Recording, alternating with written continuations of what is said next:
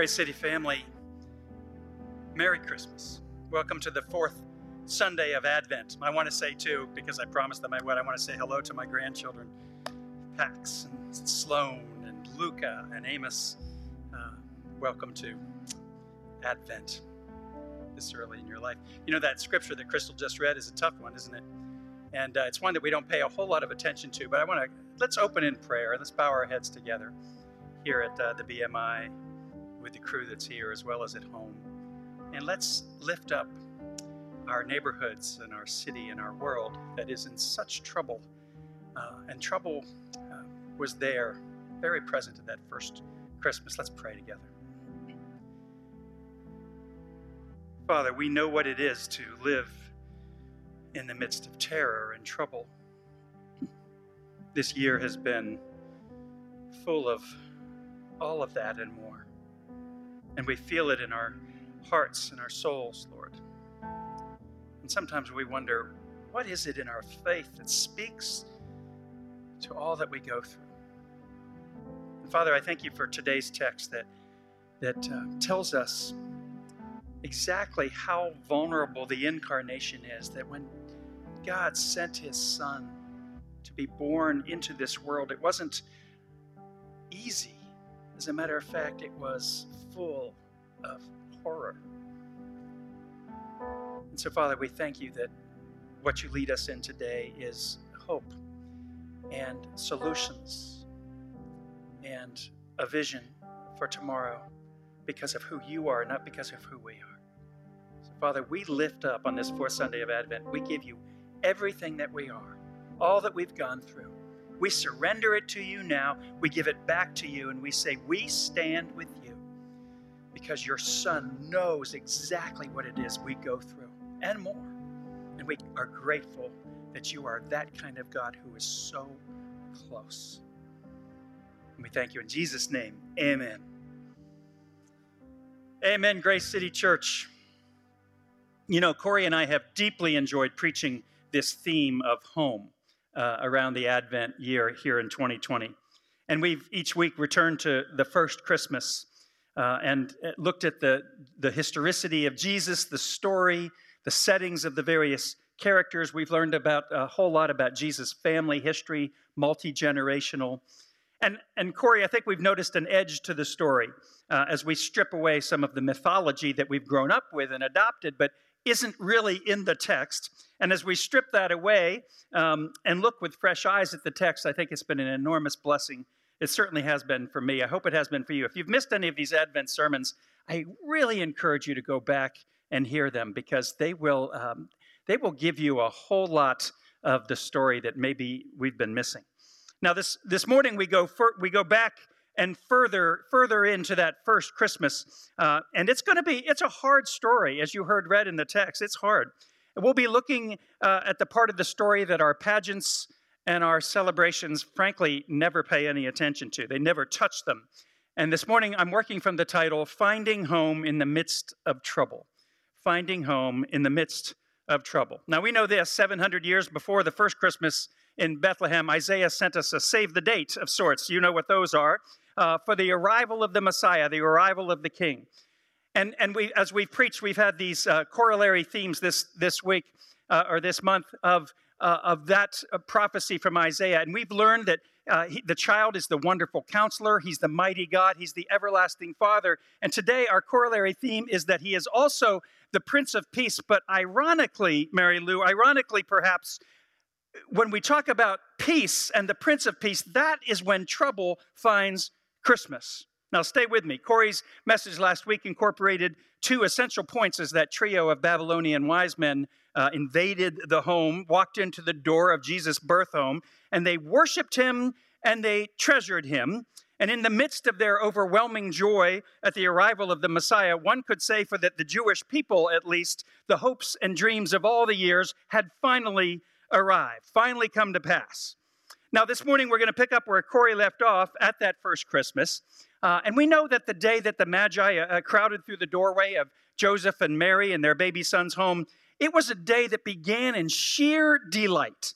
The mere presence of these three wise men gave a vibe of wonder and mystery to the whole thing. And I imagine the Magi breathlessly told their story to the family about the long journey from Persia. I mean, imagine for a moment hearing them tell their story. Joseph, Mary, we heard about the story. We followed this star. It stopped overhead.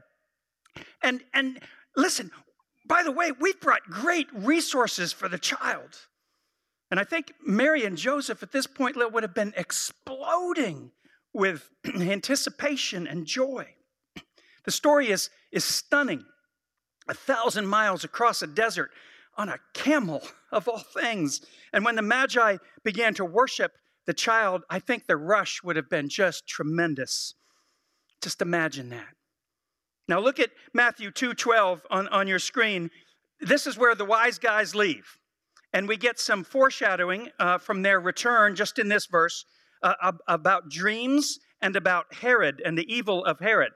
But for that moment, back with the Holy Family, home alone now, I imagine the couple would have stepped out into the night, still hyped up, wanting to clear their heads and their minds about both the cosmic prospects for their baby and what was coming.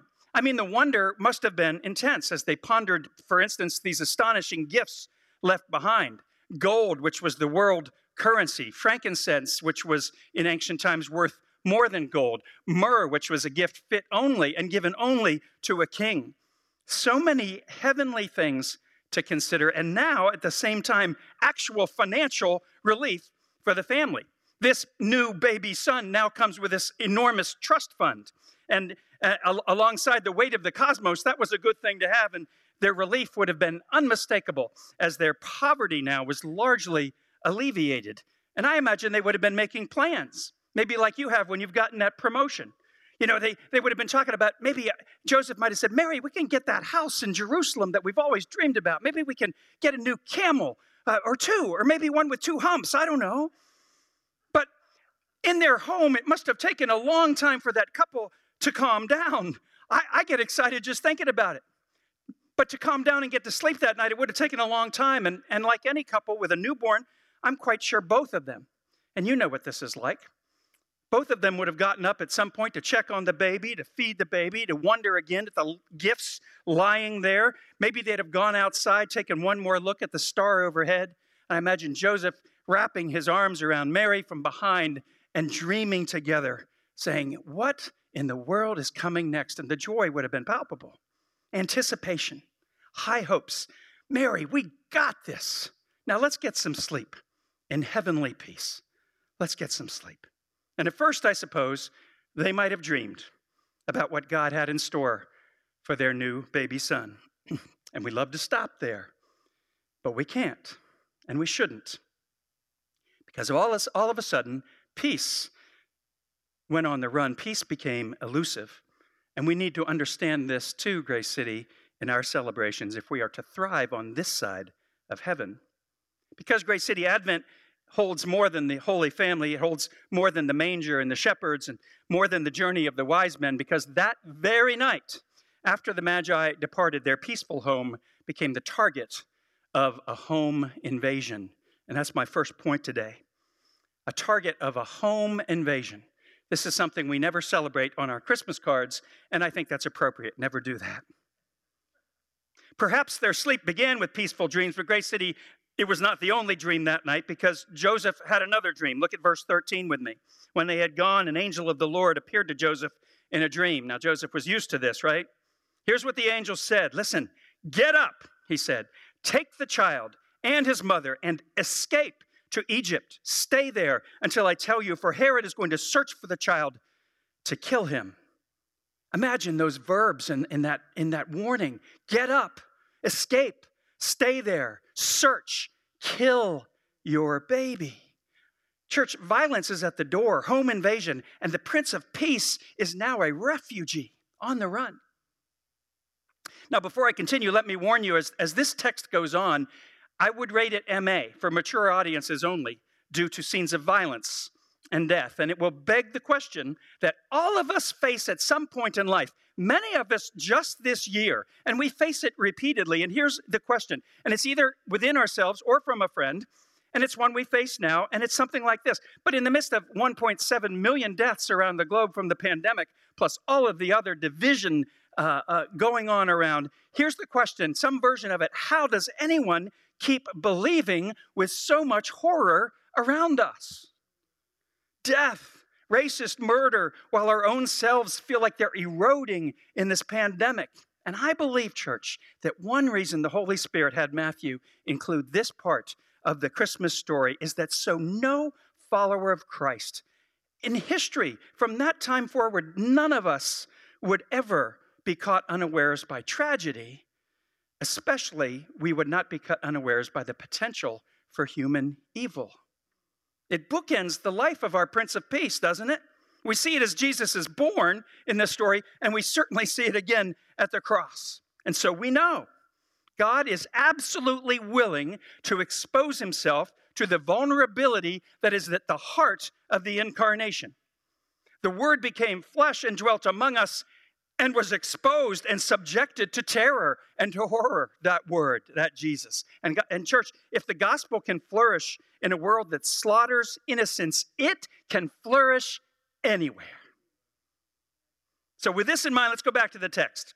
This angel warning is urgent and it's explicit. Get up, take the child, escape. It's absolutely terrifying. They are coming to kill your son. Let this sink in, particularly those of you who have had children. Imagine the terror. They're coming to kill him. And Joseph gets it. He doesn't roll over Corey and say, I'm exhausted. This will have to wait till morning. No, he gets it. He has some experience with dreams. He has some experience with angels. And look at verse 14 and 15. He gathers them up.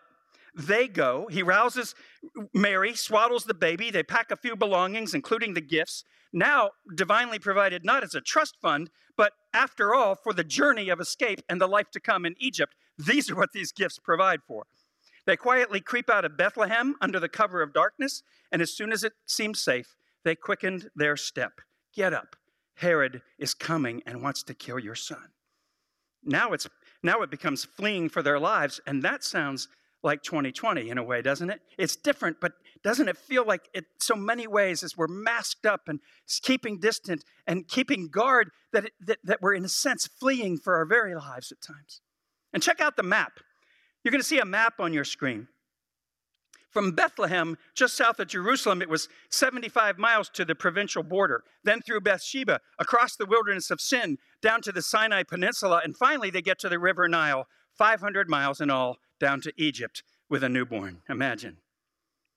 Egypt was just right as the place to flee because it was a stable Roman province outside of Herod's jurisdiction. And because of a large Jewish expatriate population, some scholars say, Corey, that there were at least 1 million Jews living in Egypt at the time. It was a great place for the Holy Family to become anonymous and get lost. But meanwhile, church, and here's where the mature audiences only comes in particularly. Meanwhile, far away back in Palestine, Herod the psychopath enacts stunning historic terror on the population of Bethlehem and the surrounding region. Look at verse 16. We don't think much about this part of the Christmas story, but here it is. Wipe out all the male babies under 2. Wipe them out. And in the surrounding area. Go to the census office. Look at the registries. I want every one of them killed. Imagine. Can you imagine? Baby boys torn from their mother's arms. It can't get any worse, can it? And don't you doubt for a minute that Herod would do such a thing near the end of his life. Herod was both brilliant and brutal. We know this from all the corollary histories about Herod. And in his later years, he was gradually disintegrating. He'd married 10 women, and because he was suspicious of his favorite's political loyalty, he murdered Mariamne. Sons were seen as rivals too, and he murdered at least 2 of them in a Sumerian fort. It was a brutal world into which Jesus was born, and Herod was perhaps the most distorted version of a human being, but he happened to be king, and when those 2 things come together, all bets are off for what terror really is, right? When evil men rule a country, our concept of home is turned upside down. Our home and our very homes, our home in our street, our home with our neighbors, our home in our city, our home in our very country. When evil men rule, home is turned upside down and it's vulnerable. And home becomes the life of a refugee. So let's get our minds around this dimension of Christmas. We remain in the midst of trouble today. Violence around the world this week. Ongoing violence against truth, against people of color, against refugees, against democracy in our country. And adding to it all the overwhelming violence of pandemic, fear, and death that inhabits all of us. In the midst of human and natural violence, and we'll no doubt hear and experience more of that as the Christmas day approaches next week, understand it is not new in 2020. It has been with us since Bethlehem's first Christmas. It was dreadful. I mean, we sing How Still We See Thee Lie, but that was not on their lips then. Not long, not ever. There was no deep and dreamless sleep. Angels were inhabiting the dreams to guard the new baby. It's a nightmare of wailing and heartbreak from which can hardly recover, and it seems a lot like 2020. I know we ask at some level, will we ever recover from this year? But we know the rest of the story when it comes to the life of our baby Savior. And we know, church, stay with me here, we know that a home invasion, no matter how ruthless, cannot withstand the power of our home team, captained by our Lord and Savior, Jesus Christ, to accomplish my second point, which is simply this: home restoration. In the face of home invasion, it's Jesus who accomplishes home restoration. Now, you see here in verses 19 and 20 that Herod would die just a couple years later in 4 AD. And listen, Grace City, all the little Herods in our history, in our life, will one day be overthrown by death or elections or something. And as Corey preached earlier this year, evil will wear itself out. Though it is appropriate to ask, how long? How long will it take? And so the Holy Family returns to Israel in verse 20. But what of our Prince of Peace? Because there's still no peace, Crystal. The Old Testament prophets, Jeremiah and Ezekiel, wrote this: how can we sing of peace when there is no peace? That's a great question for us. Joy to the World talks about peace. Silent night. I don't think there are silent nights this year because we wake up with fear. And that's a great question in every epoch of history. Because, church, the opposite of peace is never hard to find, is it? It's always with us. Violence of some kind, up here, in here, out there, somewhere. Peace as an idea, church, is elusive. But peace as a person, that's something else again. And that changes the rules.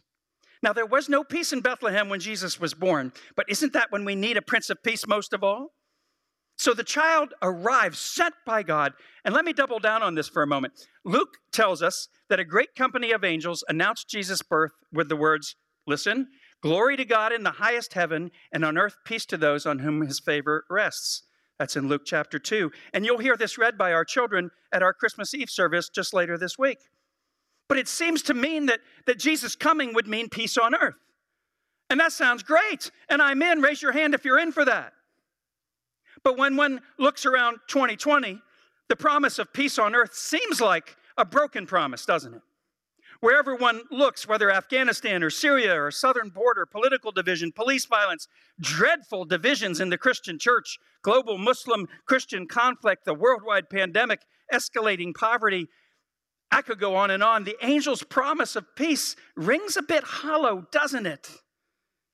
The angel's song reflects the ancient prophetic promise of a future Messiah. Isaiah and Micah spoke of the coming one who would bring righteousness, justice, and peace. Here are the words they use. The wolf will live with the lamb. They will beat their swords into plowshares, their spears into pruning hooks. Nation will not take up sword against nation, nor will they train for war anymore. You know these lines. It's a wonderful vision, and we long for such things, but it did not happen at that first Christmas, and it has not happened yet. So was the angel's promise of that first Christmas, was it naive, broken, unfulfilled? Listen, the home invasion of human evil cannot withstand the provision of home restoration because of one thing. That Christmas baby, Jesus, grew up. He grew up, and around 30 years old, Jesus the carpenter began his ministry. And he cared for the poor and the oppressed. He healed the sick. He criticized just deeply criticized the hypocrisy of the religious leaders. Huge crowds flocked to him. Most Jews, now keep this in mind, most Jews of Jesus' day were expecting a military Messiah to defeat Roman oppression. But Jesus unequivocally, the Prince of Peace, unequivocally rejects their call to violent revolution. He taught and teaches us today that the kingdom of peace is a counter-invasion. Now stay with me here. And it was witnessed in his life and his ministry. In Luke chapter 4, 18 and 19, Jesus quotes Isaiah 61 to explain his mission. Take a look on the screen. The Spirit of the Lord is upon me, because he has anointed me to proclaim good news to the poor. He has sent me to proclaim freedom for the prisoners and recovery of sight for the blind, to set the oppressed free, to proclaim the year of the Lord's favor. This is the job description of those who would do home restoration, led by Christ. Here Jesus tells us that the long-awaited restoration of God's kingdom of peace and justice was breaking into history as he, the Prince of Peace, the Messiah, forgave people's sins, healed the sick, lifted up the poor and the oppressed, and taught people how to live. And Jesus and those who would follow him, and that's you and me, God's kingdom of peace and justice is continuing to invade planet Earth. He even taught Corey how to love the oppressor. Did you know that? How to love the oppressor. Imagine that. Jewish revolutionaries urged Jews to attack Roman soldiers, but Jesus told his disciples to carry the pack of Roman soldiers. And not just the legally required 1 mile, carry it 2 miles. That's in Matthew 5 in his Sermon on the Mount. He commanded his followers to love their enemies. Imagine. Jesus healed the servant of a Roman centurion, and then listen, he declared that Roman centurion had demonstrated more faith than anybody else in Israel. And then he added in Matthew 8 that his new messianic kingdom was not just for Jews, but for people everywhere, even the hated Roman imperialists. You talk about reconciliation at Grace City, here it is in that first gospel years of Jesus. Throughout history, church, many followers of Christ, too many, much of the time have ignored Jesus' call to love their enemies. We can ignore it no longer. If Christ followers of history or today had dared to live what he had taught, human history would be radically different, wouldn't it? The angel's promise would have taken visible shape here on earth in ways that we could hardly imagine. So, in 2020, the angel's promise of peace on earth, it has not been fulfilled. But does that mean we should forget the angel's promise as naive or wrong? No.